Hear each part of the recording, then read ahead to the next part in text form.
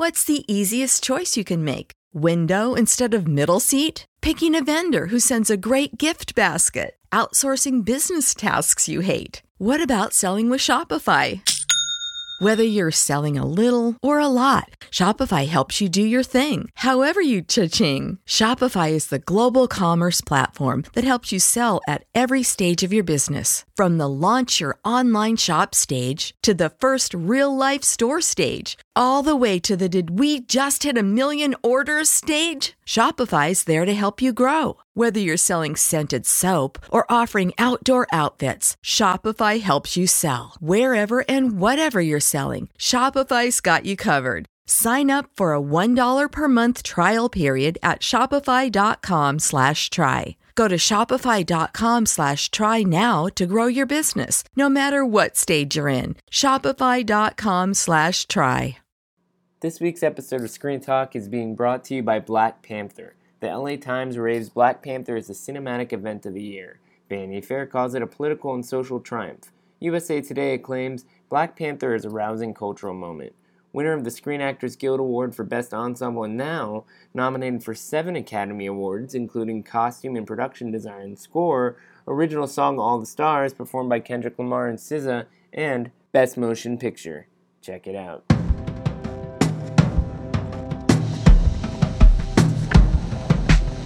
Welcome to Screen Talk, IndieWire's weekly podcast. I'm Eric Cohn, the executive editor and chief critic, joined as always by our editor-at-large, Ann Thompson. And Ann, we're a week and change out of Sundance, but we're straight into the last kind of trudge to the finish line of Oscar season, which seems to continue to develop, even if a lot of stuff has been on the table for a while here. Now, on Monday, you got to go to this Oscar nominee luncheon, which everybody always likes to sort of obsess over because of all the class photo type stuff. But there was some real stuff that came out of the guidance that was provided at this lunch. It sounds like, from what you and other people have said, that they really want to make sure that people don't talk too long at the podium this year. They say that every year, so it's the same pitch as they've always had.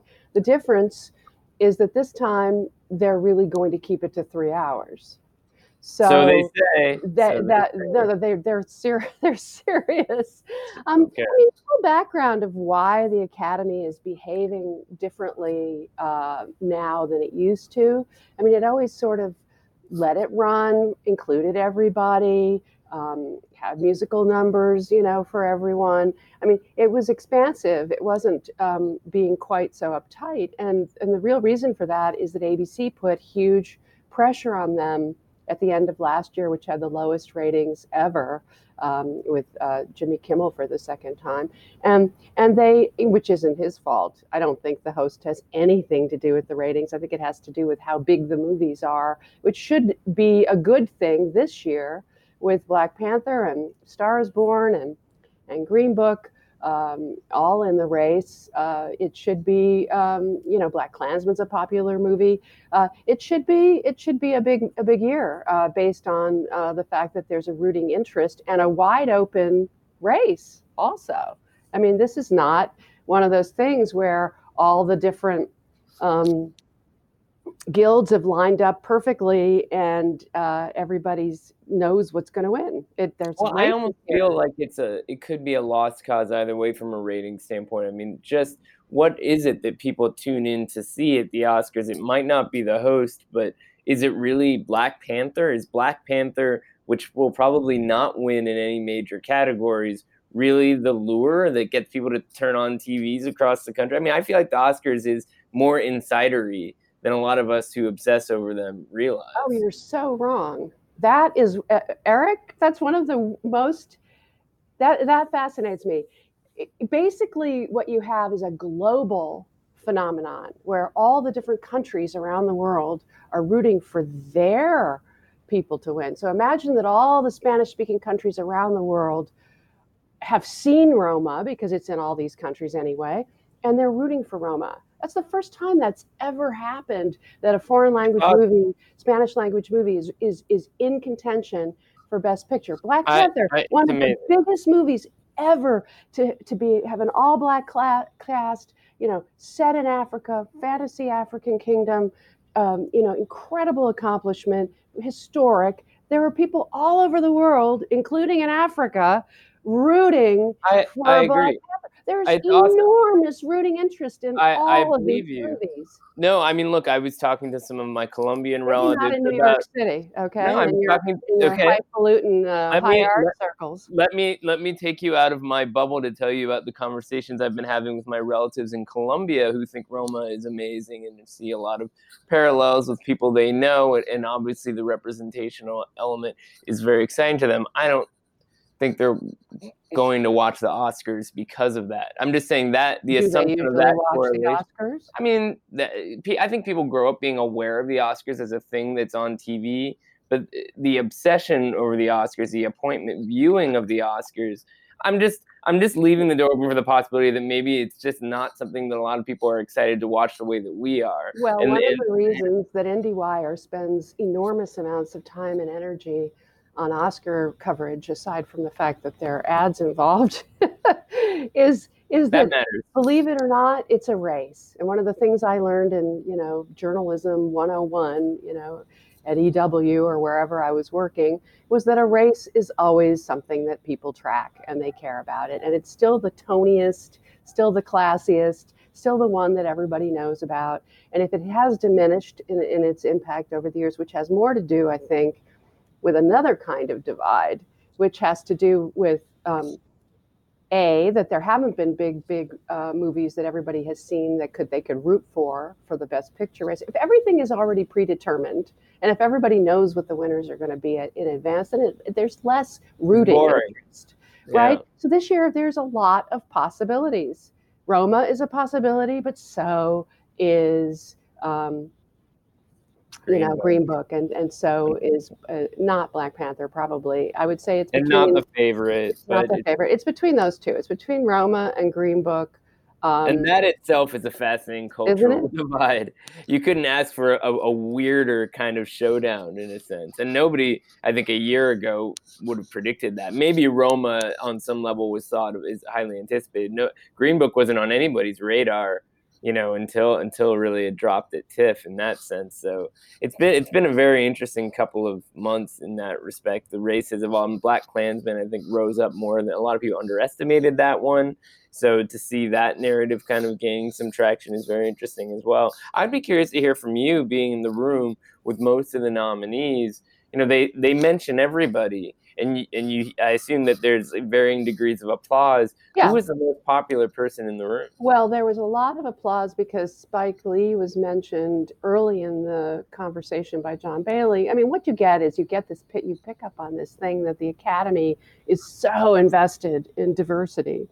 That they just want to be proud of their accomplishments in that department. And someone like Spike Lee has praised the Academy for its diversity efforts and holds them, feels that the degree to which the Academy has moved the needle has made it possible for so many movies like Roma, like Black Klansman, like Black Panther, like Barry Jenkins' movie If Beale Street Could Talk, to all be in this Green Book to be in this conversation this year. So it's a very diverse set of nominations, and so they called out, there were like 171 people out of the 212 who were nominated, and they called them up one at a time to get on the risers, and at the end, when they were all there, they posed for the picture. And so the first person who went up was Spike Lee, and he got a huge round of applause.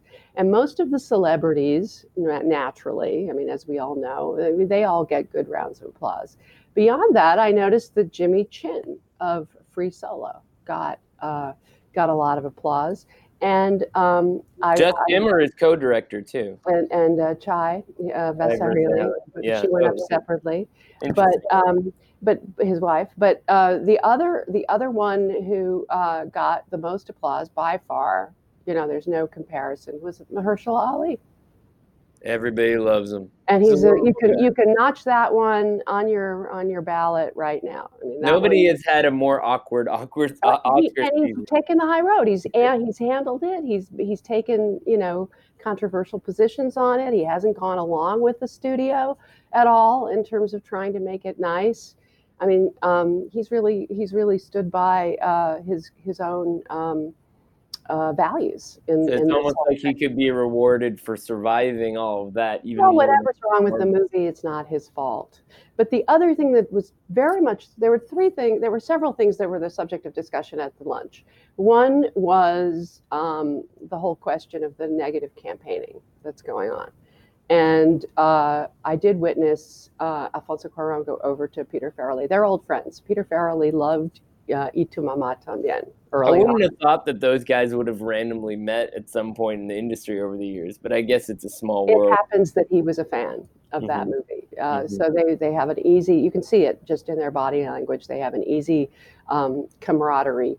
Also, Alfonso, one of his great skills, as you may have noticed in dealing with him, he's just one of these people with exquisite manners who knows how to talk to people. Yeah, he makes everybody feel like he's really excited to see them. Absolutely. He's a good actor. But one thing is that he doesn't, I mean, he may demand a lot of people on his movie sets, but I don't believe that he would ever condone any kind of negative campaigning, and I understand that he doesn't, and that there's been a lot of slinging. A lot of people, the Green Book people, have been understandably upset that there's been this kind of negative campaign against them that's brought up all these old tweets and social media things that were embarrassing to Farrelly or embarrassing to Nick Vallelonga, the writer, who has completely vanished from the scene. The son of embarrassing that he was a freaking Islamophobe who agreed with Donald Trump. Right-wing guy, yeah, which is logical if you think about who his father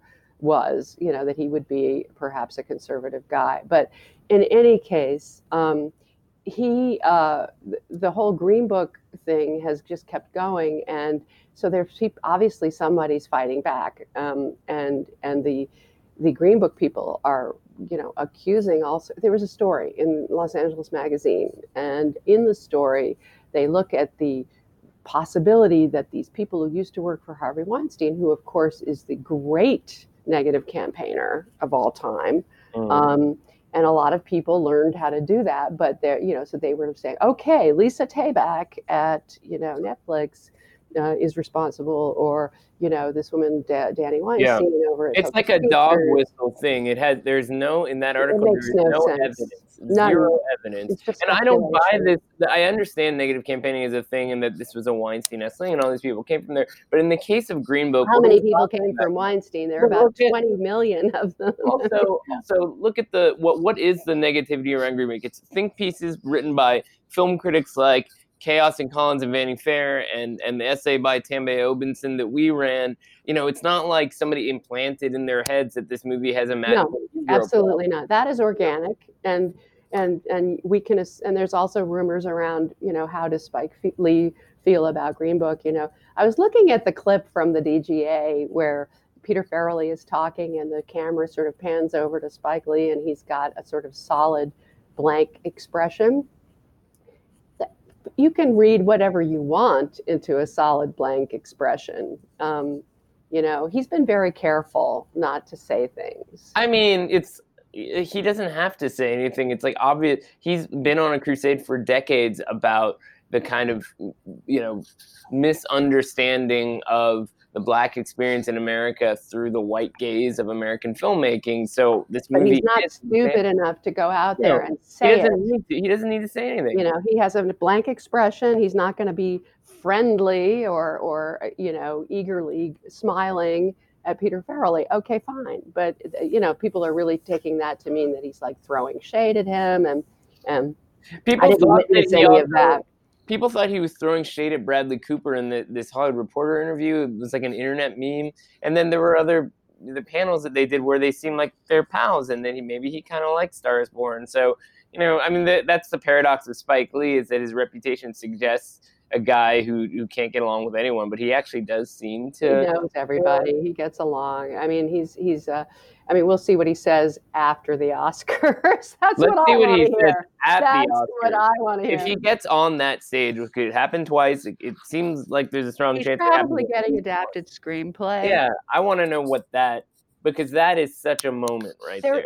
There is a possibility for Best Director, remote. I mean, here's the logic of that. The logic of that is that Roma can't win everything. And it's so remarkable that Cuarón is up for foreign language and cinematography and best picture and director. He isn't going to necessarily win them all. And I don't know if they might not decide to go ahead and give Spike Lee best director and show the world, that the Academy can give the first ever Black man best director. Right. Well, I mean, the general thing is that Cuarón is so well liked, he's got to be the front runner in that category. But he also already has one. Well, statistically, yeah, exactly. Statistically, having won the DGA, having won all the things that he's won. But again, I did this story about why the guilds aren't lining up. You've got, you've got Green Book at the PGA, you've got Bohemian Rhapsody at SAG, you've got all these different things going on. What movie is Bohemian Rhapsody is very strong too. I almost threw up a little bit hearing that. Not that it is because I talk to people and they love this movie. They love the way it's made. I mean, people from the sound, like if you want to notch another one, go for Bohemian Rhapsody, for sound. I mean, it's crazy. And I did enjoy the end of the movie for what it was, but the movie is, I mean, it's like critics gave it 49 on Metacritic. A lot of people don't like this movie who aren't critics. It's very formulaic, but people, I'm just saying, I keep having these arguments over and over again. So the other element that's going on is this question of Netflix again. And you do have people, I was up at Sundance, and I'm sure you heard some of the same stuff, because in the art house community, especially in the theatrical distributors who have to pick up movies at Sundance. Now, Netflix wasn't one of the big competitors this year. It was Amazon, so this applies to both. But Amazon at least has a theatrical component, which even though Netflix has shown Roma in theaters for over 11 weeks, it's not considered a theatrical distributor, and that's considered a one-off, for the purposes of getting an Oscar. But people are angry at Netflix, but the people who are angry at Netflix are the theatrical distributors. Right, but how many of those people are actually in the Academy? Exactly. It's the executive branch. It's certain members at large, maybe don't vote. Yeah. It's not the people. It's not the rank and file who gave Netflix 15 nominations over the whole thing. So, which is the same as Disney.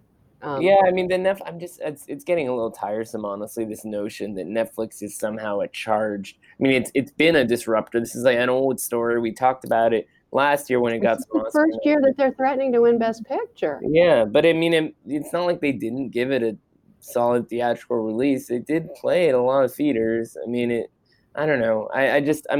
This side of the narrative, I think most people are starting to understand, is not something that should get in the way of how a movie performs in when it's the entire. So let's go back. You have all the branches voting for the nominations, but now you have the whole Academy voting. And I agree with you that all the crafts, all the people who are artists, the people who want to work for Netflix, they want to get hired. It's a studio to them. It's no more. I mean, maybe they would prefer movies to be in theaters, but reality is all movies cannot be in theaters. So that's but there's, to get to the number one, to get to the win, you kind of need a lot of votes. So if there's something taking away those votes, that's a real thing. I mean, I'm not discounting the possibility. It just seems like we've been through this already. We should be over this particular challenge by now. We haven't been through this already, Eric. Last year, Mudbound was, 4 nominations. It wasn't a threat of any kind. I'm just saying that the notion of Netflix getting into this space, they want it to get out. They want it to be They're gone. Not going anywhere. They want it to be, what they want is for it to be an Emmy contender, a television play. I remember that's what Spielberg said. That's a lot of people feel that way. Yeah. So we've been talking for almost 20 minutes, and we hadn't even mentioned A Star Is Born. Is it just it's gone? That movie won't. It's just we forgot about it. It's like funny you should mention it. I have been trying to get an interview with Bradley Cooper since the beginning when it first showed in Toronto. And I saw him there at a cocktail party. I went to the opening night premiere in LA.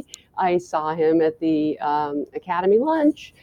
Finally, I saw him at the American Cinematheque Ball. I mean, I've talked to him. He's been working. There's this weird thing that he's been distant or he hasn't been participating or whatever. And I've decided that now that I've accosted him and got an interview with him and did a story on him, what I've wanted to say all along is that I didn't think that people recognized that this movie that looks like a big studio, blockbuster, glossy entertainment is actually a much more challenging, gritty kind of indie movie to pull off. $38 million isn't that much for a movie like this, with all that music and 19 songs and multiple performances and a first-time, actress in a feature film and a first-time director and so forth. And so I just made a case for how misunderstood this movie is. And then Sean Penn went and made a case for it in Deadline as well. In his usual kind of bizarre quasi-gonzo fashion, kind of saying that, he's got a problem, which is that nobody appreciates him or takes him for granted or something like that. Well, there is a meme. There is this idea that he's too good looking in The Model Girlfriend and The Beautiful Child. And he's just he goes on and does Elephant Man, and he goes on and does this perfectly. And, I don't know why he should be punished for being talented. I do actually agree. It's something that Armie Hammer has talked about a little bit too, where it's like when you get typecast as a good-looking movie actor, it's almost like people just they refuse to take you seriously, even if you play a particular role exactly the way that it's supposed to be done. And I will say, I was looking over the Best Actor category, which is somewhat weak this year, and I know a lot of people think Rami Malek's got him the bag, which is disgusting, but Cooper is really good in this movie. It's I think so too. My favorite aspect. I don't love The Star Is Born, but I do think that he is really captivating on screen. What he had to do was to make. Well, first of all, he took 4 years of his life and turned himself into a musician. And a lot of actors have to learn how to play the piano or the guitar or learn how to ride a horse or learn how to fence or whatever it is. That's part of the deal.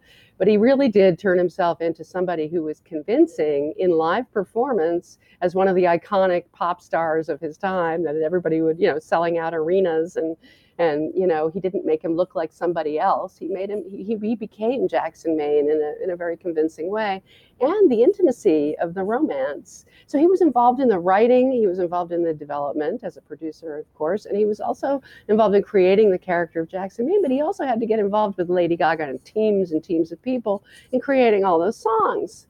So the songs are meh. You didn't. They were believable. They were shallow. You like shallow. Yeah, so annoying. Worst earworm. I can't wait for everybody to forget that they were obsessing over that. Oh, bah humbug, Eric. Bah humbug.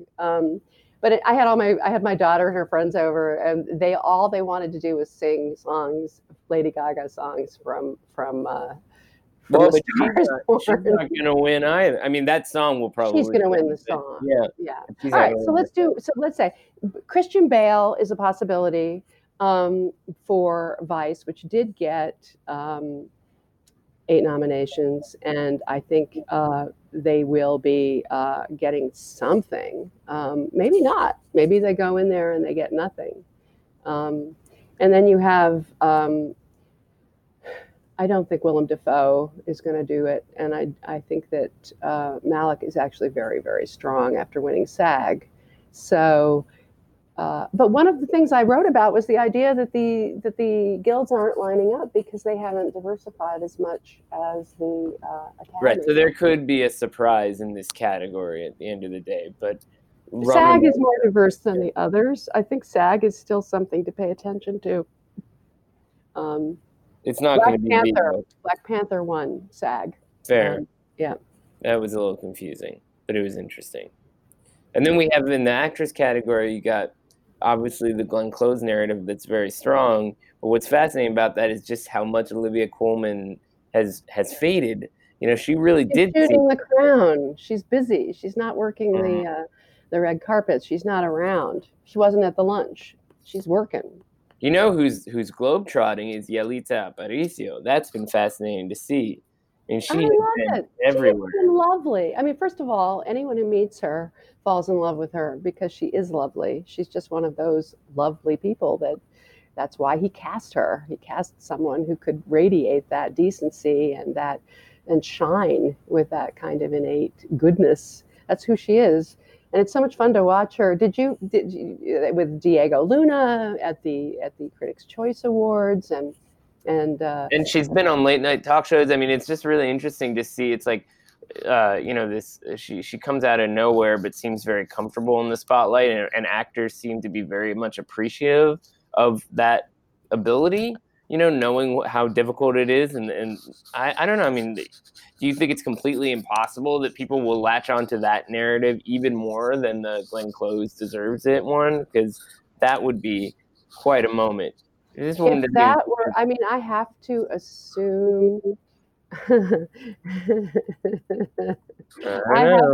I have to assume people are slacking me. I'm sorry. I apologize. I have to assume that getting the nomination was the big deal, and it is a sign of strength for Roma. It's pretty hard to deny that after 7 nominations, Glenn Close is overdue, and her extraordinary speech at the Globes really put her over the top, and she went on to win SAG. So she's pretty much of a lock at this point, especially with Coleman being a relatively new entrant into the fray. I believe that Coleman gives the best performance of the year, and I know a lot of people feel strongly about this, but when you have one of these stars who has given us such extraordinary work over so many decades, and then is up for what might be her last shot, then they tend to give it to her. Well, I mean, if we could see the data, I would be curious to know if The Wife is the movie that is most likely to win when people vote for a movie they haven't actually seen. I mean, is everyone watching this, or are they just like, it's Glenn Close, let's just make it happen? Hard to say. It's like most of the rank and file Academy people I talk to are very good about seeing the movies and not voting in the categories where they haven't seen all 5. I have talked to people who say that too, or that they only voted for 3 Best Picture films and things like that because they didn't have time to get through all that. I think everyone should be doing their homework here, especially in a year like this with so many different kinds of films, some of which obviously I like more than others. But it's just, you should educate yourself. You should have an obligation to educate yourself on the kinds of possibilities here, especially when you have, so many different sensibilities being represented. So, well, you did your homework. You went and looked at all the live action. I always watch the shorts. Yeah, and they're playing in theaters. So which one do you think is going to win? Well, my sense is that if you watch all of the live action short films, then Fauve, which is this French-Canadian film, would be the one that stands out. But it's a really strong set. Which is the most moving emotionally? Marguerite might be more emotionally involving because it's a 2-hander with 2 women, an older woman sort of revisiting a relationship that she's kept in the dark for years. It's very well acted. But Fauve is this gripping story of these 2 kids, just to give you a sense of the first kind of act of this 16-minute movie, who are playing around, and one of them starts sliding into some concrete. And it's a gripping moment, and the movie just literally keeps more unnerving. Yes, from there. So that's the one that I just feel like sticks with people more from a filmmaking standpoint. But it could be either one of those 2. It's just, again, people got to watch the films in the category. Be curious to know how many people are actually making that effort. It isn't that many.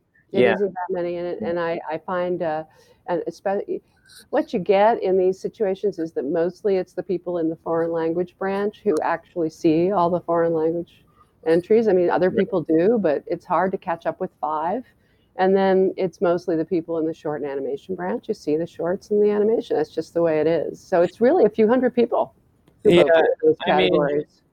It's interesting. There's also a film called Skin in that category, which has already been made into a feature that premiered in Toronto last fall about a bunch of skinheads who and a harrowing racist act, and the second half of it is kind of the revenge that's taken on this family that I thought was a little silly in parts, but it's obviously very timely and in other ways. So I guess that could split the difference too. But again, it really is this question of, how many people are actually getting engaged with this process. So we'll see how all that goes. And next week, as we creep along to the deadline here, we'll dig deeper into a couple other different categories. It'll be interesting to see how this conversation evolves. It feels like we're in a pretty stable place now, but like you said, it's a very unpredictable year. So I hope you get a chance to rest up a little bit this weekend, Anne, and then next week we'll reconvene to dig a little deeper.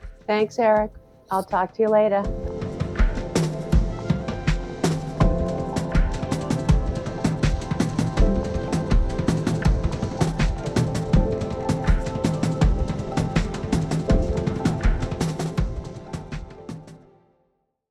Hey guys, it is Ryan. I'm not sure if you know this about me, but I'm a bit of a fun fanatic when I can. I like to work, but I like fun too. It's a thing. And now the truth is out there. I can tell you about my favorite place to have fun. Chumba Casino. They have hundreds of social casino style games to choose from with new games released each week. You can play for free anytime, anywhere. And each day brings a new chance to collect daily bonuses. So join me in the fun. Sign up now at ChumbaCasino.com. No purchase necessary. VGW Group. Void where prohibited by law. See terms and conditions. 18+.